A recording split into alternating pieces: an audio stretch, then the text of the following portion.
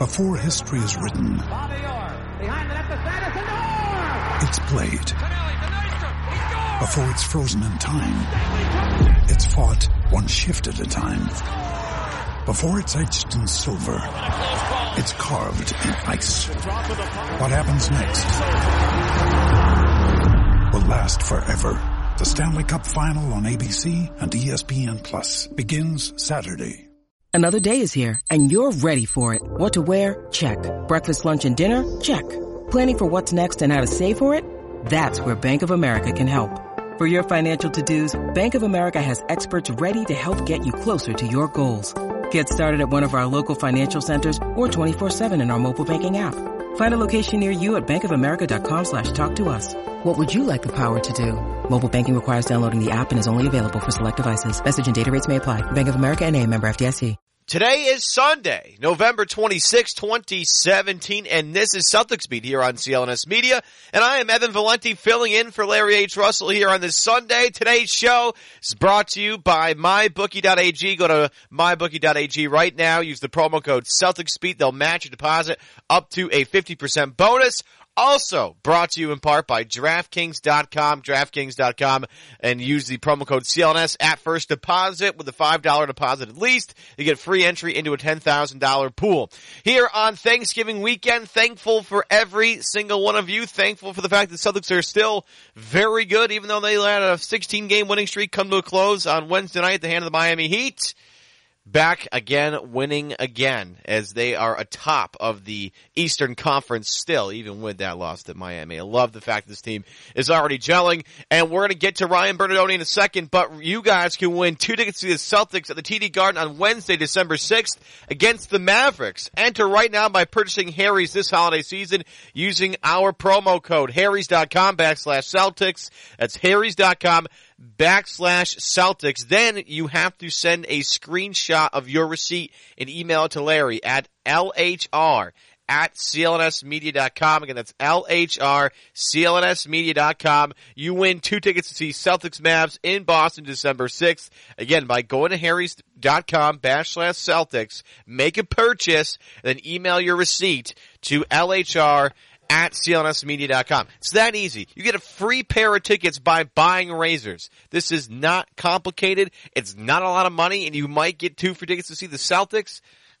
That's pretty good. Coming up next, he is the editor-in-chief of Celtics Hub. He's also the former overlord of Celtics Reddit. It is the one, the only, the great Ryan Bernardoni.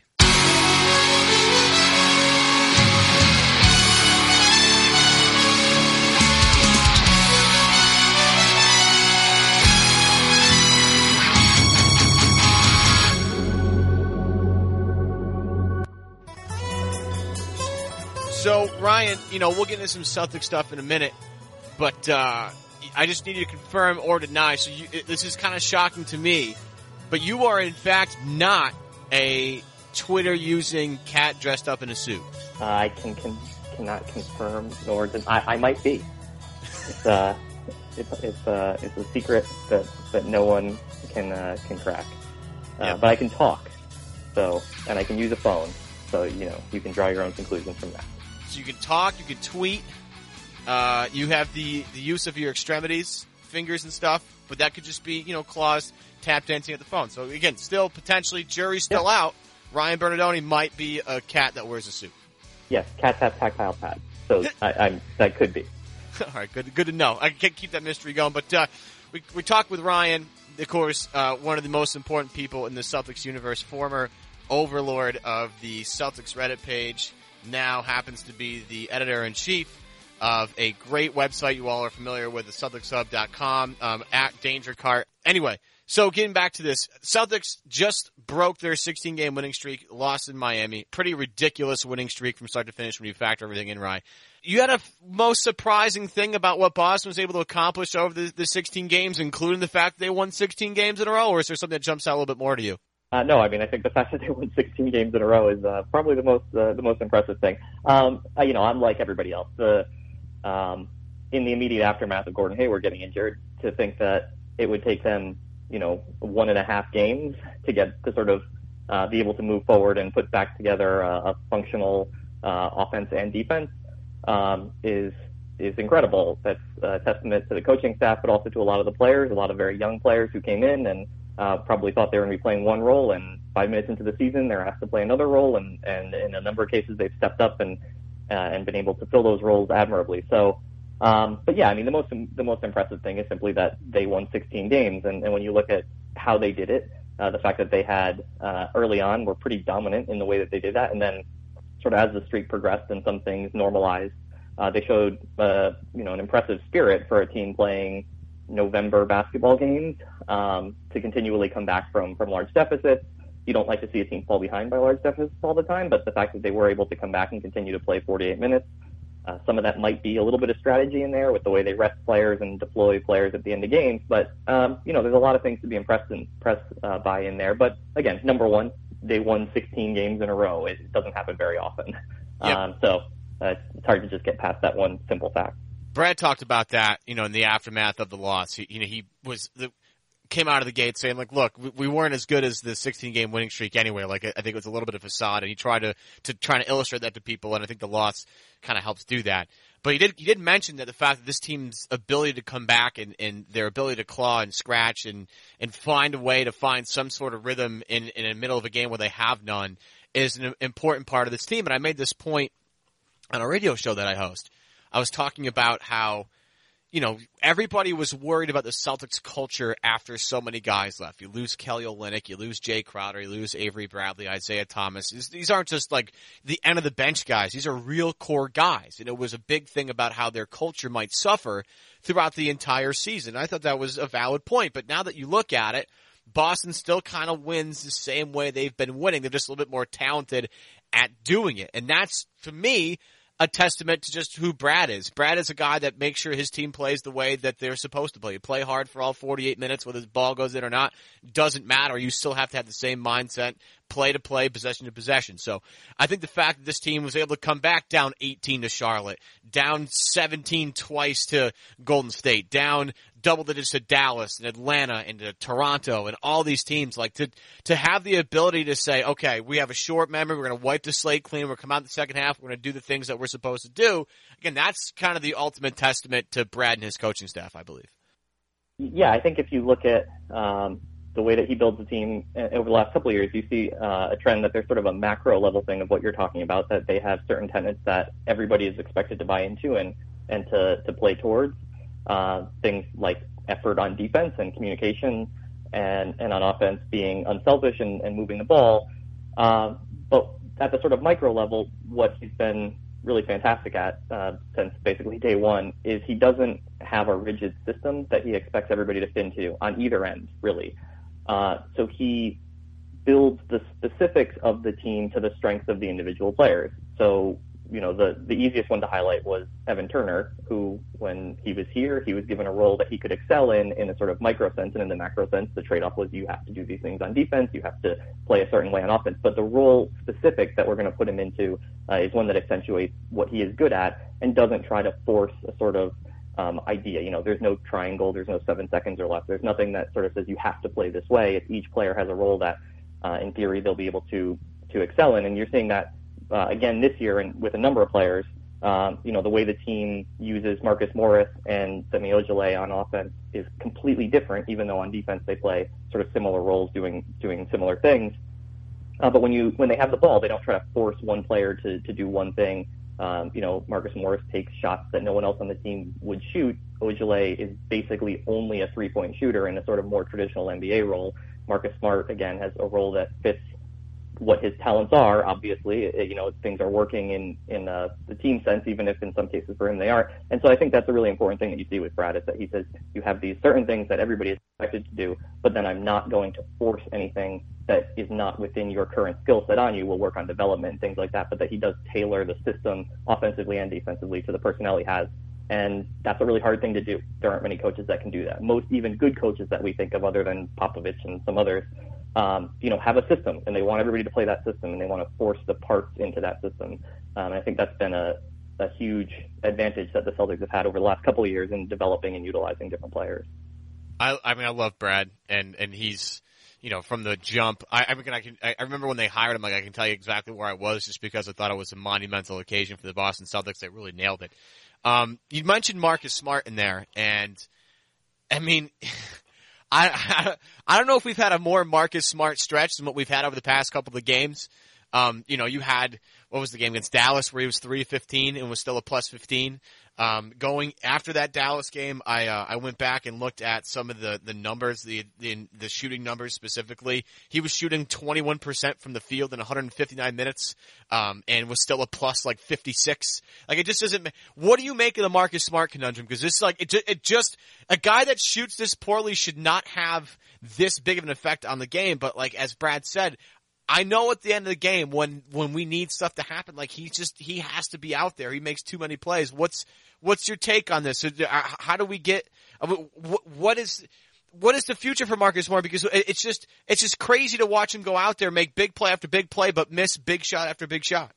So in my opinion, there's a couple things that are going on. One of them is that there's probably a little bit of smoke and mirrors here, right? Like if you have a player who shoots this poorly and has this many offensive flaws, if you put them into a playoff series, that's going to be a problem, right? Teams will start to ignore them. And when you're playing in the regular season and teams aren't practicing, something that Brad's talked about is that the new extended schedule means that they don't really have time to practice. They do kind of a walkthrough and talk about some highlight things, but teams aren't game planning around particular elements that different teams have. And so some of it is probably a little bit of luck early in the season that he's been shooting this poorly, but he's been on the floor for stretches where the rest of the team has been playing well enough on offense that they've been able to extend leads or have big comebacks or things like that. So setting that aside, I think that's probably true in part of it. The other things that are going on is that he's probably the best perimeter defensive player in the league right now. There may be there are certainly a few others who you can put into that argument, or at least in terms of small, in terms of a player his size. And that's a big deal. There's two sides of the game, and the Celtics have been winning primarily on defense, and he's a phenomenal defensive player. I think he's been the best Celtics defender for a while now, even though, Avery Bradley may have gotten more of the plaudits. I've thought that his versatility, and the way that he ends possessions, that he gets steals and can block some shots and things like that, is a hugely positive thing for the team. And then the other thing that happens is that he can run the offense. He can't shoot, but he gets assists and can sort of keep things ticking along okay while he's playing on these second units that don't give up any points, because it's him and Rozier and Baines and Ogilvy and Marcus Morris, and they just don't give up any points. And if you can run a semi-competent offense on the other side, you're sort of going to hit a level where your team is going to be a positive.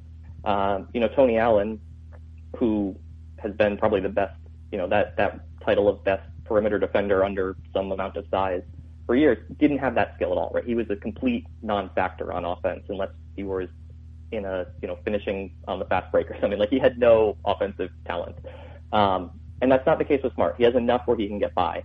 And then when it gets to the very end, he does make plays that other players simply don't seem to be able to make. He gets an offensive rebound. Everybody says this, but if the ball rotates to him and you're down 3 points with a minute to go and he takes the shot, you feel a lot more confident that he's going to make it. If the ball rotates to him and you're up 12 in the second quarter, that he'll make it. And I don't know what that is. I have no idea what leads to that, but there are things that happen in there that make him a positive player. And then again, some of it is maybe a little bit of luck, and that's something to worry about. I also wonder if he's still injured, right? I mean, he sprained both of his ankles in this 2 games. So he's had injury problems throughout his career, in part because just he plays so fast or plays so hard and does things that are crazy. In this case, a player went flying into his feet. It wasn't anything that he did wrong, but I do wonder a little bit if he's still injured. Yeah, I've always had that problem with Marcus, because even in preseason he plays too hard. It's like, dude, just chill out for a minute. Like, I know you only have one gear, and that's great, and it's great for everybody involved that they watch one guy go out there and go crazy, and it's good for culture and all that stuff. But he plays so hard. But you mentioned how Marcus, is the best defender on the Celtics, but you see now, a lot of the defensive player of the year talk early on after 20 games or 19 games has been Al Horford's defensive player of the year candidacy. Do you give the Boston Celtics defensive identity more credit to Al or more credit to Marcus? I think the defensive identity maybe comes from Marcus, but Al's 6'10", and he can move his feet, and that's just more valuable. So I think that Al Horford's been the best defensive player on the Celtics. There's a reason that defensive player of the year is so rarely somebody who's Marcus Smart's size. Even if Smart can play bigger, it's just, there's only so much you can do if you're 6'4". So I do think that Horford has been the best defensive player, and if you have a team that is by a pretty wide margin the best defensive team in the league, then if you were to give a 19 games into the season Defensive Player of the Year award, it's pretty much going to come off the Celtics. I think it would be right to give it to Horford. But in terms of sort of quarterbacking of the defense and setting the defensive identity and defensive practice and all those sorts of things, from all indications from the front office and the coaching staff, that's probably Marcus as much as anybody, even if Al has more tools that he can use for sort of the modern NBA game. So I'm glad we've kind of gravitated toward this way, because this is sort of one of the things I want to talk about in terms of what's the most surprising thing from the 16-game winning streak. And yes, the fact that they won 16 games in a row is just absolutely remarkable considering how the season started. But the most surprising thing to me, and we're going to get to some other little storylines about this thing in a minute, but the biggest surprising to me is I was crunching some numbers, I think, before the Dallas game. So again, this is probably skewed since then. But in that 15 or 16 game winning streak, I was going back because Boston had the best defensive rating in the league, whatever metric you wanted to use. I like to use per 100 possessions, and Boston had the best defensive rating in the league at like 96.08. Now, don't hold me to that number. I don't know if it's the actual number, but that's the one number that sticks in my head. And so I went back to last year and I looked at last year's data, and like the Spurs were at like 98.54 or something like that. We all talked about how like historically good the Spurs were last year at defense. But I was like, oh, Boston in this 16 game sample size, 17 game sample size was better than that. Then I kept going back and further and further and further until I got to a number that was lower than the Celtics. And at the end of this winning streak, I was like, if Boston were to somehow maintain this defensive pace the entire year, which is, I think, kind of impossible. But if they were to somehow maintain this, I don't know if people realize this, but the Boston Celtics were putting up similar defensive numbers to the 2003-2004 Detroit Pistons team that won the NBA title that year. Now, I'm not saying the Boston Celtics are the Detroit Pistons. That's not what I'm saying. I just find it interesting that after all the upheaval and after all the lack of playing time for a lot of the guys like Jason and Jalen, those two guys specifically, and Kyrie Irving coming over being labeled a bad defensive player, and is still an okay defensive player, but not like outrageously good. This team still put up numbers of one of the best defensive teams of the past 15 years. So I think is that for me, when we get all said and done, that's the most surprising statistic, is that this team, without one of their better players, and Hayward is a good defender, they're able to run off this, and again, part of this is schedule too, but they were able to run throughout this 16-game winning streak, basically playing one of the best defensive units that anybody in the past 15 years has seen. Yeah, I think that number slipped a little bit in the last couple of games. They went on a little road trip, and that these things are going to happen. Like you said, they're not going to play to that level for an entire season, or it's extremely unlikely that they will. But yeah, I don't think that it was one of the best defensive teams in the last 15 years. I think that they were matching the best defensive team we've seen in a long time, a team that won a title that seems completely out of place with the rest of the league. Their defense was so good that they won a title with a roster construction that is, nearly unprecedented, other than them and maybe one, the Dallas team with Dirk that had some limitations that you wouldn't normally expect to see from a title team. That defense was that good. That defense played in a time when offenses were not like they are now. To match that defensive rating, even over 15 games, in an era where teams shoot and move the ball and run like they do now, as opposed to how they did in the early 2000s, is, that can't hold for an entire season. But the fact that they were able to do it for 15 games is really, really impressive. And it's, a really good sign for where the team could go from here. Like you said, there were some things, schedule, stuff like that was in there. But there are other teams that have played schedules that, were not the hardest schedule. And within that mix, they played the Warriors. They played Oklahoma City, who were a little bit down at that point, but obviously have a ton of talent. And to be able to put together a defensive stretch like that, I think indicates that they probably for the season will be, at worst the second, third best defense in the league, even if they flip some, and to be able to do that without, like you said, Gordon Hayward, who is an underrated defender, in large part because he plays a position where there are a number of other really great defenders that, he's not Kawhi, right? He's not Paul George, but he plays, an extremely important defensive position and was going to play a huge role in the team. And he goes down and they, plug in a couple other young players, and Marcus Morris comes back and somehow they don't miss a beat and they're playing better than anybody could have expected. In large part, they've been playing defense like I think we thought they might last year, coming off of 2 seasons ago. but even a level above that. So, if you're looking for one, most impressive, most surprising thing from the win streak, I would say it's that, and also just how well Jason Tatum has played as a 19-year-old. Those are the two things that I think would stand out the most. Quick break to talk about my friends at MyBookie. Holiday cash, you need it, and I know where to get it. MyBookie is the place to score some serious cash on your sports predictions. Believe it or not, holiday's just around the corner. We all know this. And while that means plenty of parties, gifts, and spending, it also means there's lots of football, lots of basketball and hockey games you can score big on every day. Man up and play like the pros on game day. You can play the money line, side, or total. MyBookie is your hookup for all your betting needs and offers super fast payouts when you win. Where you bet is just as important as who you're betting on. And if you want to make money betting the games, you gotta go to mybookie.ag. It's the only site I'd recommend. I trust them, but don't take my word for it. Check them out yourself. They have odds on every matchup and a mobile site that makes wagering on your smartphone a breeze. Look, sometimes you want to throw down some cash while you're watching the game, or maybe you're watching the pregame show and like, oh, I want to just take your smartphone out, bang, throw some money down on the game. Join now, and MyBookie will match your deposit with up to a 50% bonus by using the promo code CelticsBeat.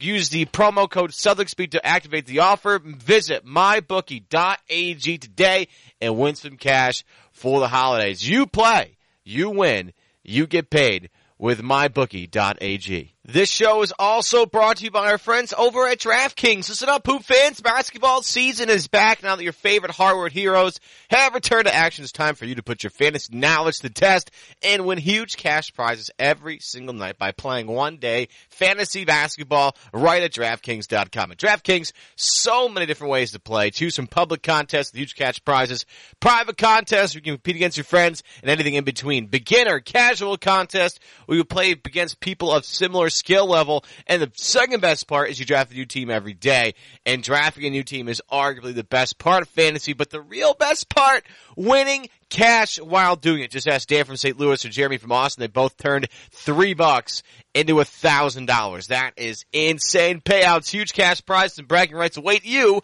only at DraftKings. Go on to DraftKings.com right now. Use the promo code CLNS to play free with your first deposit in a contest with a share of $10,000 in total prizes tonight. Again, do not wait. Use the code CLNS at DraftKings.com with your first deposit, okay, to get some serious cash tonight. That's the code CLNS, only at DraftKings.com, the game inside the game. Minimum $5 deposit required. Eligibility restrictions apply. See DraftKings.com for details. Now back to Ryan. Man, you're doing an outrageous job of like transitioning for me, because this is exactly where I wanted to go. With Hayward's injury, the two guys that have stepped up the most on this team are these two young kids, Jason Tatum and Jaylen Brown, 21 and 19. And these two guys have played out of their minds. And we'll get to both guys like sort of individually, because they are two of the biggest storylines on the Celtics right now. But do you have a flag in either camp of, you like this player over the other player? Because, I mean, it's an awesome luxury to have two wing players like Jason and Jaylen, where, like, wing players are such a commodity in today's NBA. Like, you kind of have to have them. It's a guard-driven league, I know, but when you have wing players like these guys, like, it kind of sets you apart from everybody else. Do you have a flag in either camp? Are you more of a Tatum guy or more of a Brown guy? Yeah, I mean, personally, I think Tatum is a level higher as a player and a prospect than Brown is. Maybe not today, but certainly as a prospect, I think that Tatum is a level higher. That's not a knock on Jaylen, right? I think that what we've seen from Tatum as a 19-year-old indicates that he could be a top 5 or 10 player in the league.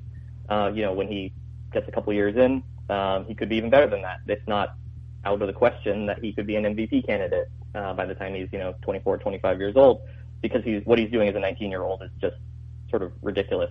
It's hard to find comparisons for him because it's so rare that you see a player with this talent at this age play on a team this good for this many minutes, right? There's sort of a perfect storm here of things that are going on where he's playing a role that seems to perfectly fit the talents that he actually has. He looks nothing like the player he looked like in college. It's crazy.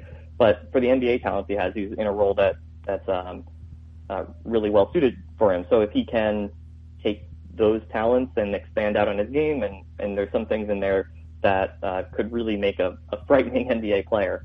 Jaylen, I think, is a little bit different.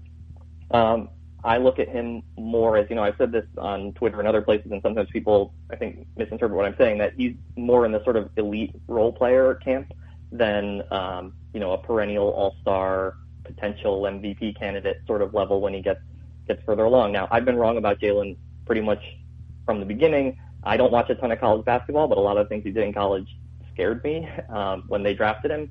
And so, again, I hope I'm wrong, and I could be wrong, but when I say that he's an elite role player, I'm talking about him being this team's Andre Iguodala, Luol Deng, not the average starter, much better, better than that. The best 3-and-D sort of player in the league. He has limitations that I don't think that Tatum has, at least at this point. So I'm in the Tatum camp, but it's two guys who I'm very happy to have on the team. The one thing about Tatum that I think is, and I'll make the same case for Brown in a little bit differently, but the thing about Tatum that I love is Tatum is averaging 14 points a game, taking shots that the team wants him to take. It's not like he's really expanding his offensive game a ton. It's like, okay, you have a very specific, you talked about roles like with Evan Turner, which is a brilliant point.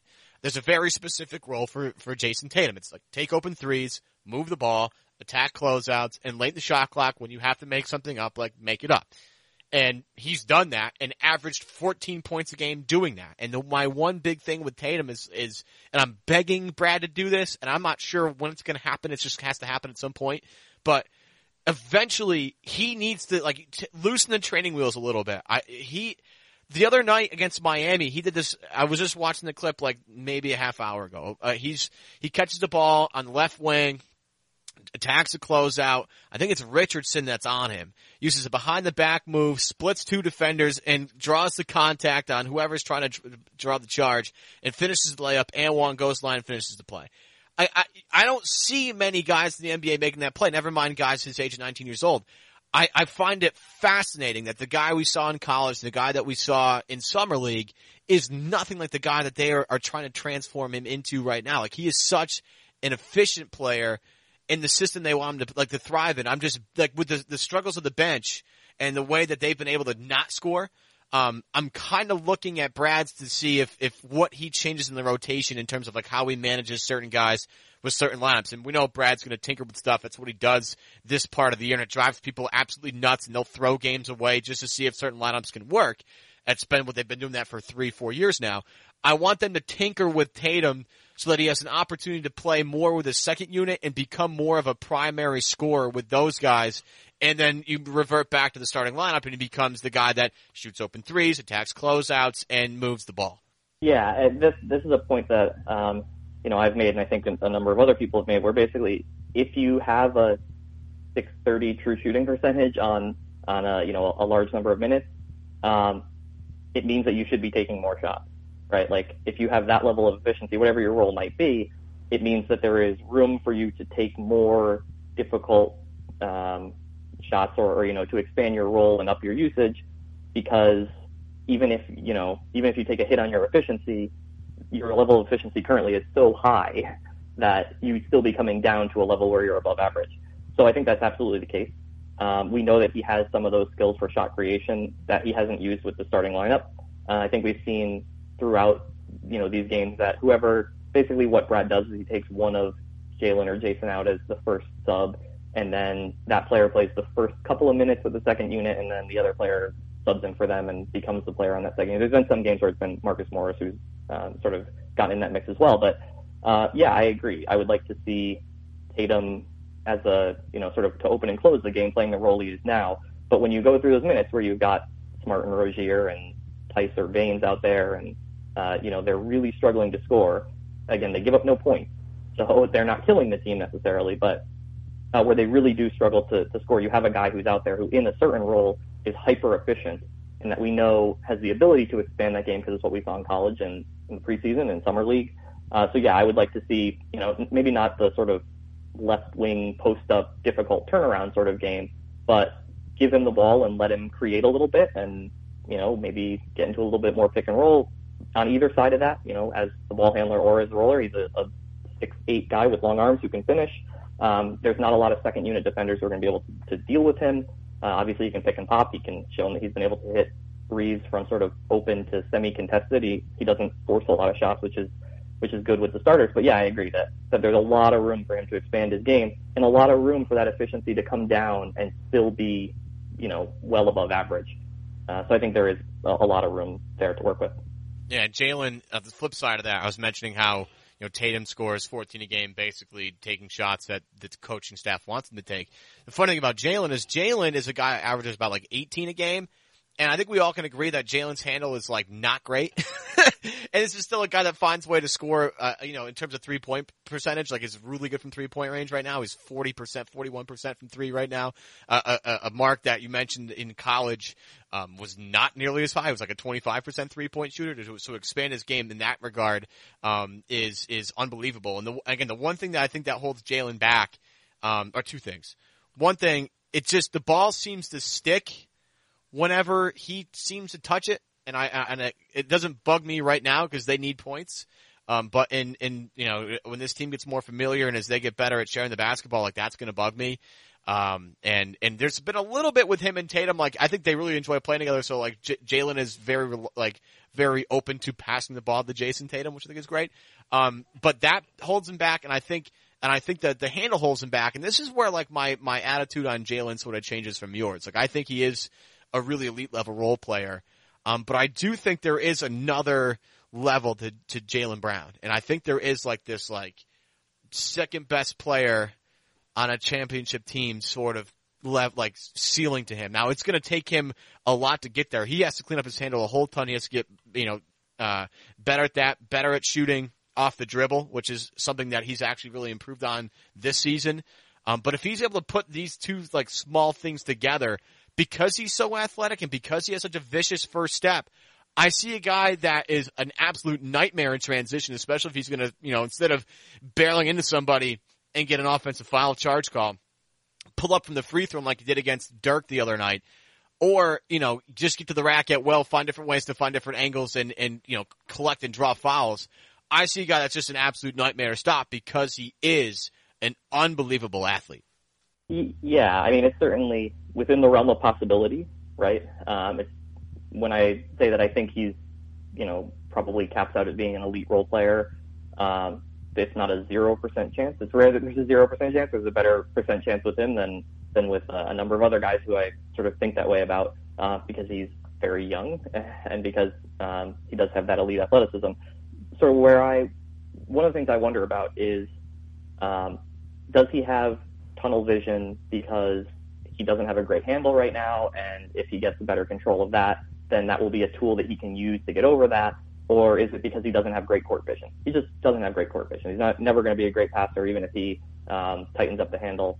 So I don't know. I don't know which way that goes. I think it's certainly easier to improve sort of body control and your handle as the player ages. There are some players who just don't have great court awareness and great vision and have gone on to do really great things, but it can be a limiting factor. And so I do worry about that, that he runs himself into some blind alleys and has the athleticism to get out of it a lot of times. But, he doesn't pass particularly well. He turns the ball over, a little bit. Tatum turns the ball over a lot basically by charging, right? He just commits offensive fouls. And I hope that will go away. He seems to have such great body control already, that, I hope that some of that is as he gets more favorable calls and as he learns some of the tricks of the NBA, that he'll be able to improve on that front. Jalen turns the ball over in a lot of different sort of odd ways with, that I look at and say, oh, okay, well, he's 21, so he may just learn and grow out of that. But I wonder about that. But he certainly, he could get the second best player on a title team is a very high level for anybody to get to. So I'm always a little bit shy about going quite that far. But yeah, I agree. If he tightens up his handle and that solves some of the other problems, then, I'll be wrong again. And I hope I am, right? I hope that there's two players there who can become the two of the cornerstones of a title team. Level-headed analysis from Ryan Bernardoni, who is the overlord, I think, of Celtics Twitter. Anyway, editor-in-chief of Celtics Hub, and of course, Danger Cart on Twitter. If you're not already following him, what are you doing? But get on that. Ryan, thanks for taking some time. Thanks for joining us after the holiday, Thanksgiving holiday. Enjoy LA. Do you have to travel? Are you traveling back to the eastern part of the States at some point or no? Yeah, Monday night, though. I'm not traveling on the worst travel days. I'll be back stateside in a couple of games and back into hopefully it's not snowing when I get back, but we'll see how it works. Yeah, smart. Well, safe travels, Ryan. Appreciate the time, man, and we'll talk to you soon, okay? Yeah, thanks. And that's going to do it for this episode of Celtics Beat here on CLNS Media. Before I go, though, I want to thank my sponsors for today's show, MyBookie.ag. Go to there right now to win some cash today. Enter the promo code CelticsBeat to get a 50% bonus on your deposit. Also, DraftKings, so DraftKings.com right now. And at first deposit, if you're going to make a new, username, do that. First deposit, make sure you enter that promo code CLNS to get a free entry into a $10,000 pool tonight. And also, do not forget, you can win 2 tickets to see the Celtics at the TD Garden Wednesday, December 6th against the Mavs. Enter right now by purchasing Harry's this holiday season using the code harrys.com/Celtics. Screenshot your receipt, email it to Larry at LHR@clnsmedia.com again to win that pair of tickets to see the Mavs. Some thank yous to hand out. First off to you guys. You guys are awesome. You want to hear more from me? Make sure you check me out on Twitter at Evan Valenti, EVANVALENTI. Want to shout out Ryan Bernardoni at Danger Card, of course, on Twitter, the editor-in-chief of Celtics Hub. My executive producer of this show, Larry H. Russell, the normal host. Thanks for letting me host it this week. Shout out to Larry. Our CEO and founder, Nick Gelso, the people behind the music, Chuck Dietz and Steph Legrateau. And again, thank you guys so much. I love you guys. We'll talk soon as a part of CLNS Media. As I